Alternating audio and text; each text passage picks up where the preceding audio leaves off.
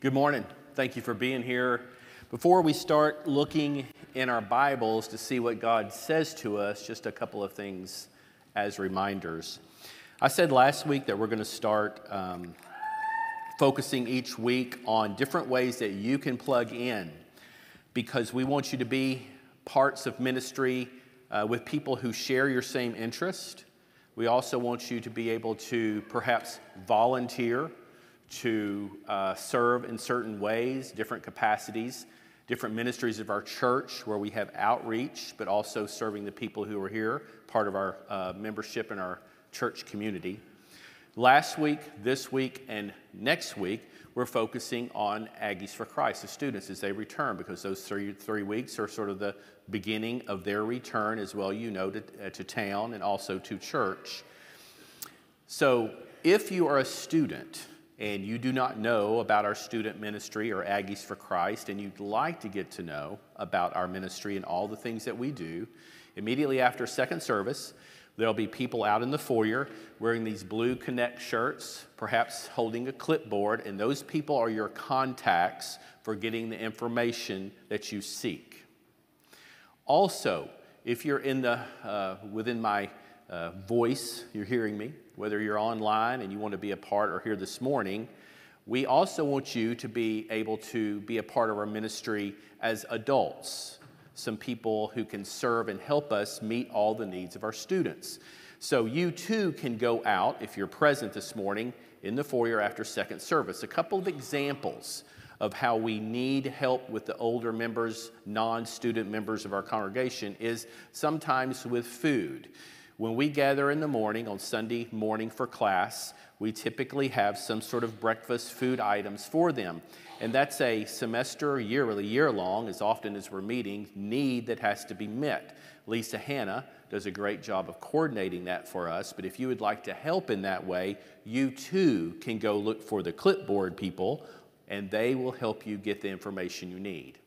Also, soon, many of our older students know that we have what we call officially intergenerational small groups. The students typically refer to them as intergens, where for 10 weeks each semester, our students are hosted in the homes of our older church members. And so that is about to start soon, but if you're interested in hosting students in your home for 10 consecutive weeks, during the fall, this or the spring semester, we need you. Now, there's more information behind all of that, what happens during those group meetings and those times at your home, but that's probably not for this morning. But if that whets your appetite and you'd like to be a part of that, you too can check in after the foyer, after service, in the foyer, and we will help you find out the information that you want about ways that you can serve the AFC, but again, students also how to be a part of the AFC. What is the most beautiful place you've ever been to? Think, what place with your eyes is the most beautiful place that you've ever seen? You might even think about what circumstances took you there. Were you on vacation? Was it a business trip? Were you just driving cross country and made a curve or topped a hill? Maybe it was a place that you went intentionally because you had heard that it was a beautiful place. Maybe you've got it in your head. I want to show you mine. It's partly because of my being there on a few occasions, but it's also because of a story that goes along with it. So this is one small sliver of Yellowstone National Park. This is Lamar Valley. Sometimes people, because they know we've been to Yellowstone, will say, hey, Brian or Leslie, where should we go in Yellowstone, where there are a lot of obviously popular sites? I typically will say, go to the Lamar Valley, northeast quadrant, park your car, and just watch. This valley, along with another valley in Yellowstone called the Hayden Valley, is very famous, primarily not just because of its scenery, but because of the animal life that is just teeming there. You see all sorts of animal life in the Lamar and the Hayden Valley of Yellowstone National Park. So I have had this interest in wolves for quite some time. I can't really explain it. I just have. I watched with some good bit of attention in 1995 when wolves were reintroduced to Yellowstone National Park. There obviously has been a lot of press and information regarding this reintroduction.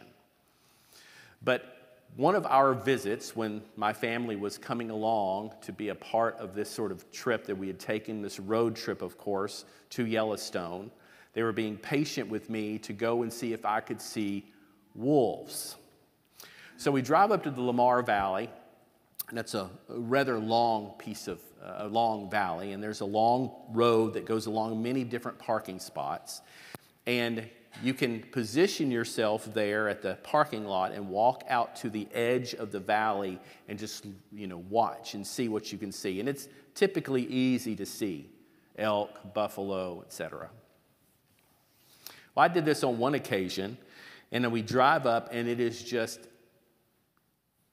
pounds of people with these huge scopes, cannon size almost, looking out on the valley, looking for wolves. The Lamar Valley was populated at that time, this is how geeky I am about wolves, but they were populated by what was the dominant and biggest wolf pack at Yellowstone at the time. It was called the Druid Peak Pack because there was a peak near the valley called the Druid Peak. It's a pretty famous wolf pack in wolf lore, and for those who study wolves, and their impact on Yellowstone was quite large. Enough of that. I was looking for the Druid Peak Pack. So I'm out there with people, and they've got these cannon scopes, on tripods, and they got the floppy hats, and they're, decked out, and I don't know. They've been there for hours. I drop up, and I think I have a pair of binoculars I probably got when I was in the Boy Scouts. So I'm going out there looking, trying to see if I can see some wolves. These people, the guy next to me, he had it was as long as my arm, as big as, nostril-looking sort of thing. You could see people's nostrils. And I've got these binoculars, I'm looking. Over to my left, there's this little knoll, this little hill, and I start looking over there. I don't know what I'm looking. I don't have a specific place I'm looking. I'm just, scanning like everybody else is. And I look over there, on that little knoll or little hill is a small little herd of elk. And I start watching the elk, and I say, hey, he says, yeah, he looks over and he says, oh, it's just elk. Okay, just elk, okay.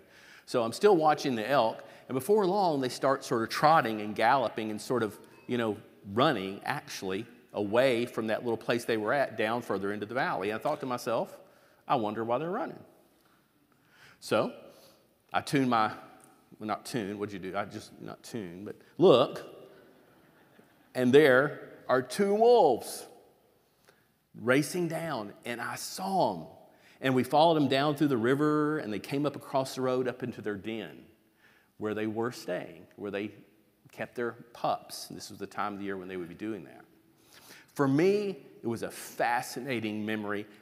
Really, I was the only one super excited about it. I get that. But that is what happened when I visited the Lamar Valley. And the valley is beautiful even without seeing the wolves. It's quiet. It's peaceful. It's ringed by snow-capped mountains. The Lamar River meanders through it. It's my most beautiful spot. What's yours? Last week, we talked about light, and Jesus is the light of the world. Today, I want to talk about God and big lights. Before we get there, sometimes in the AFC class, on occasion, I have described our faith journey as a line or a path, a road. And on one end is where you are now. And the other end is where your life ends. And we're on this road. And we want to stay on it, persevere, as Paul would say, and run on that road, run the race until death, when it'll be found faithful, right? Well, this road is sometimes bumpy. Sometimes it's smooth. Sometimes we're running the race and we're just sprinting. Our stride is smooth and beautiful. Scenery's just passing by. We're at a good clip. Our breathing is easy. And the path seems just pleasant. There are other times on our road, aren't there, when our breathing is labored. And it's just sort of like we don't have a stride at all. We're just trying to put one foot in front of the other. And I tell the students that that's okay. Everybody's road is that way. No one sprints the whole distance. There's darkness along the path. I tell them additionally, it doesn't matter how fast I'm running. You're not racing against me. There are points when I may be running faster than you and better than you, and there's going to be points when you're passing me on and looking at me in your rear view mirror. The point isn't how fast I'm running. And the point really isn't how fast you're running. The point is, are you on the path? Now, there are times that we take exits off the path, right? And God, in His mercy and His kindness, and sometimes His discipline and correction, and maybe the Holy Spirit's encouragement and compelling us, we get back on the path. But this path I'm interested in this morning, because I want to talk about one way, one thing, one piece of God that helps me stay on it. I said last week that there is this light and dark battle. I talked about how it's all going on in the world, but the light and dark battle also happens within. And my path, when I'm off of it, or when I'm struggling on it, or when it's going through darkness, is often this flesh and spirit battle, this light and dark battle that is taking place within me. God's Word gives us some attributes and qualities of God. And we learn and know about those qualities and attributes of God by something that is mentioned repetitively in Scripture. I'm going to show you some passages this morning, and you can turn to them. They will be on the screen if you choose to read them that way, that communicate this concept and these attributes of God. The first verse is from James chapter 1. It's verse 17. We know portions of this verse very well, the first phrase particularly. Every good and perfect gift is from above, coming down from the Father of the heavenly lights, who does not change like shifting shadows. What do you think Father of heavenly lights means? Some people say it's that God is so good and He is only light. And so wherever there is light, in any crevice, any crack, God is the Father of them, and light doesn't exist without Him. So wherever it is, wherever light is, God is. It also means that He's the Father of the heavenly lights that you see with your visible eye. The sun, the moon, and the stars. You and I know, because we know our Bibles well, know multiple passages that talk to us about the power of creation and the power of the Creator. Here's one, Psalm 33. By the word of the Lord the heavens were made, their starry host by the breath of his mouth. He gathers the waters of the sun into jars, of the sea into jars. He puts the deep into storehouses. Let all the earth fear the Lord. Let all the people of the world revere him. For he spoke, and it came to be, and he commanded, and it stood firm. You know passages in your Bible that you may be thinking now in your head. All the passages in Job, Jeremiah, Isaiah, even the Sermon on the Mount, which doesn't only talk about the sun and the moon and the stars, but all of God's creation. And God's creation communicates so strongly some things about him that Paul uses it in Romans chapter 1 to try to communicate that people everywhere can see God. So much so that they have no excuse. That's the power of creation. In Romans chapter 1, read along with me, verse 18, and we're going to stop at 20. The wrath of God, this is his message to the Gentiles. The wrath of God is being revealed from heaven against all the godlessness and wickedness of men who suppress the truth by their wickedness. Since what may be known about God is plain to them, because God has made it plain to them. For since the creation of the world, God's invisible qualities, his eternal power, and his divine nature have been clearly seen, being understood from what has been made, so that all men are without excuse. How powerful is creation? How powerful are the things that you see with your eye that he made?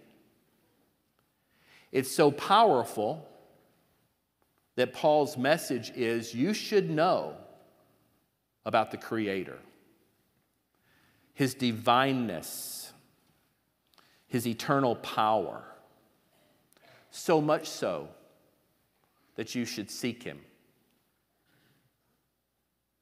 Nature doesn't communicate everything about God, but it clearly communicates not just that there is a God, because we often point to people who don't believe and say, well, explain to me the tree.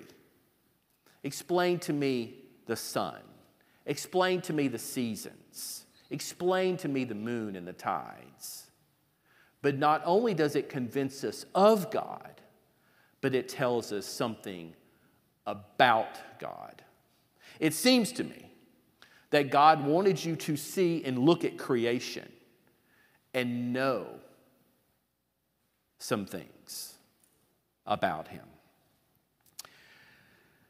I have a couple quotes, not original with me, but I think they help us understand that there is a communication that happens. And we're going to see that in Psalm 19 in a second. But someone said, there is the gospel of the sea, there's the gospel of the sky, there's the gospel of the land. Someone said, nature is God's first missionary. And someone else, every day that you wake up, nature is preaching you a sermon.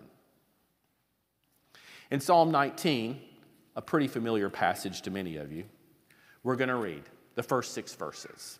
I want you to pay attention before we read to how many references to, we'll just say speech, words that sort of are speaking words, or how things are said, shall we say. Then we'll look at them.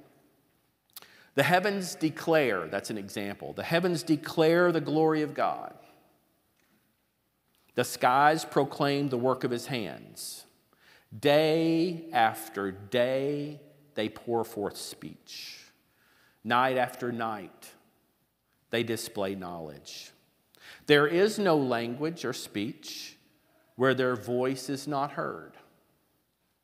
Their voice goes out into all the earth, their words to the ends of the world. In the heavens, he has pitched a tent for the sun, which is like a bridegroom coming forth from his pavilion, like a champion rejoicing to run his course. It rises at the end of the heavens, at one end of the end of the heavens, and makes its circuit to the other. Nothing is hidden from its heat. What do we know? Day after day, night after night, it doesn't matter what language you speak. It doesn't matter where you are. The whole earth knows about God. The whole earth knows.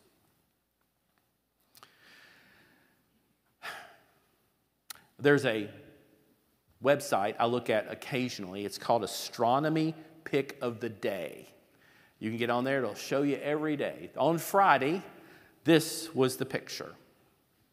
This is the Elephant Trunk. You see it? Elephant Trunk Nebula. Do you know what you know that David didn't know when he wrote Psalms 19? He didn't know anything about the Elephant Trunk Nebula. We, because of our technology, because of our advanced state development over time, can look at the Elephant Trunk Nebula. He had no concept of it, and he wrote the words that he wrote. Maybe we are even more so without excuse.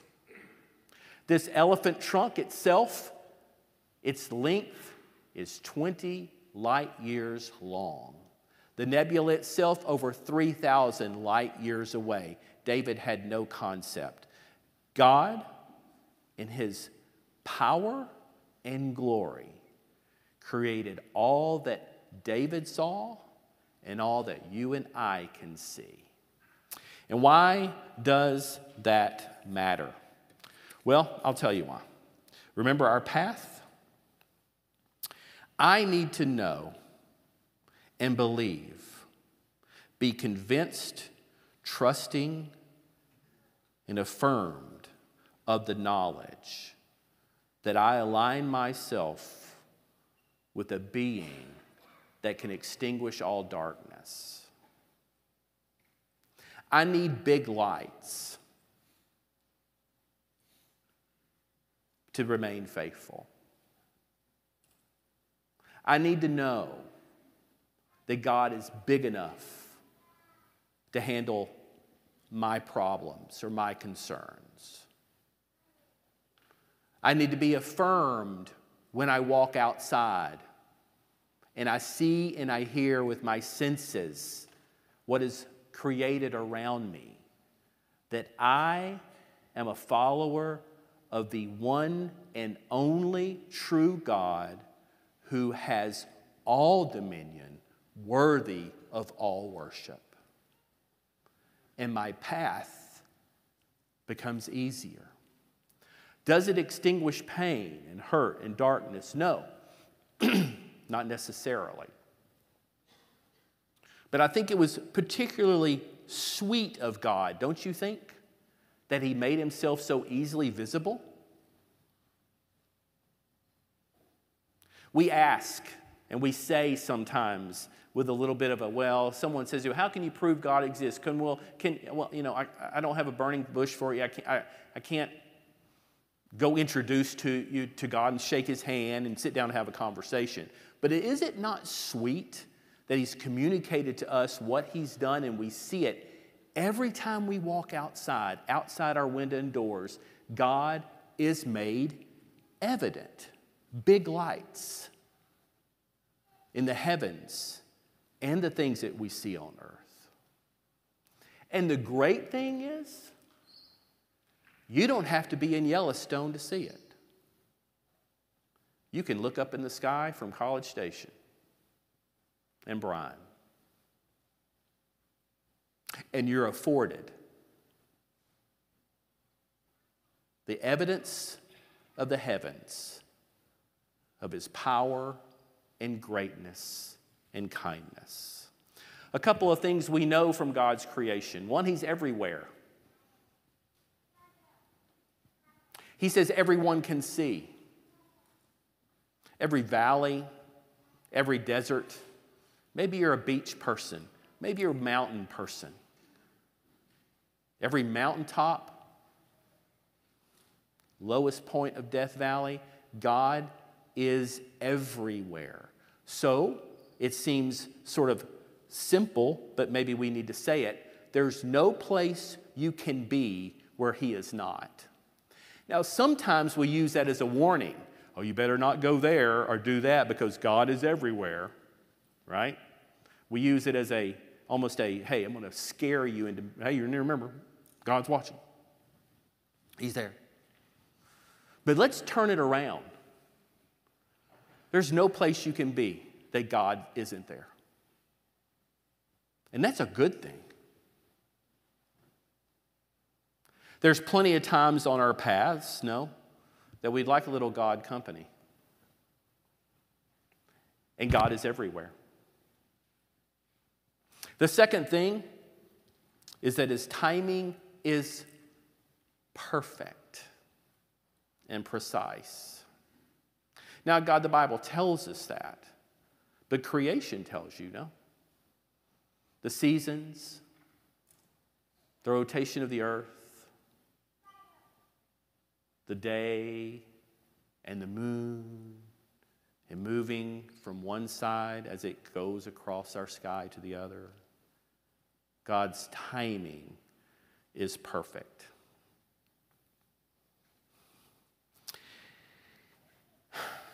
Sometimes we'll have things that we say are our top 10. There was David Letterman in his top 10 list. Some of you don't remember that. It's fine. What is your top 10? Hey, give me your top 10 so-and-so. Give me your top 10 so-and-so. What is that? What's your top 10? And so I was trying to think of a way that might help us. But before we get there, I want to ask you again, or ask you now. Can we see those heavenly bodies differently? And can we maybe go back and notice them again for the first time? What do they say about God's care and his love? What did they say about power and worthy of worship?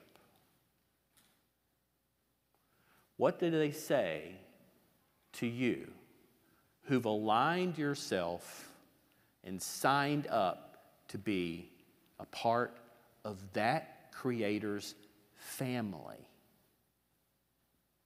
When you walk outside today, you'll have every opportunity to see. Maybe it's a tree. Maybe it's wildlife. It doesn't matter. He's created it all. And another sweet attribute of God is He's created something we love. We see, we're refreshed by it. Aren't we? It's because how sweet God's nature is. He speaks to us everywhere. He convinces us by his creation that light and the Father of the heavenly lights and the Father of all that exist has dominion over all darkness and our pieces of darkness. so that on this path, we have some big lights, so that at the very end, we'll be found faithful. And I can use all the help I can get. So the 10 words are pretty simple, and you know them already. And they communicate God's bigness and greatness, and hopefully a reminder to you, so that when you see nature, the heavens above you and the earth below you, you'll remember the powerful God we serve, and that God always wins, because God is light, and light always overcomes darkness. Your 10 words are: in the beginning, God created the heavens and the earth. That's your 10 words. And that's pretty sufficient to know whom we worship and who is deserving of our worship. You pray with me, please. So, Father, we, because of Jesus, can approach your throne. We give you the praise and thanks with our words, as feeble as they may be. But let our hearts and minds also give you our praise. Give you our praise because you're deserving, because you're worthy. Open our eyes and our hearts and all of our senses to what is around us, and help it communicate and speak to us so that we see your evidences all around. May that, through the Holy Spirit, compel us to remain on the path. In times of darkness, in times of joy, regardless, help us recognize you as the Creator, whose perfect timing is always in place, who resides with us wherever we are. God of all peace, we ask for that peace. We thank you for your kindness, your sweetness, the provisions you've made for us, the way you bless us and favor us. Help our hearts be more thankful, and help us be more worshipful as we walk in your creation. In Jesus' name we pray. Amen.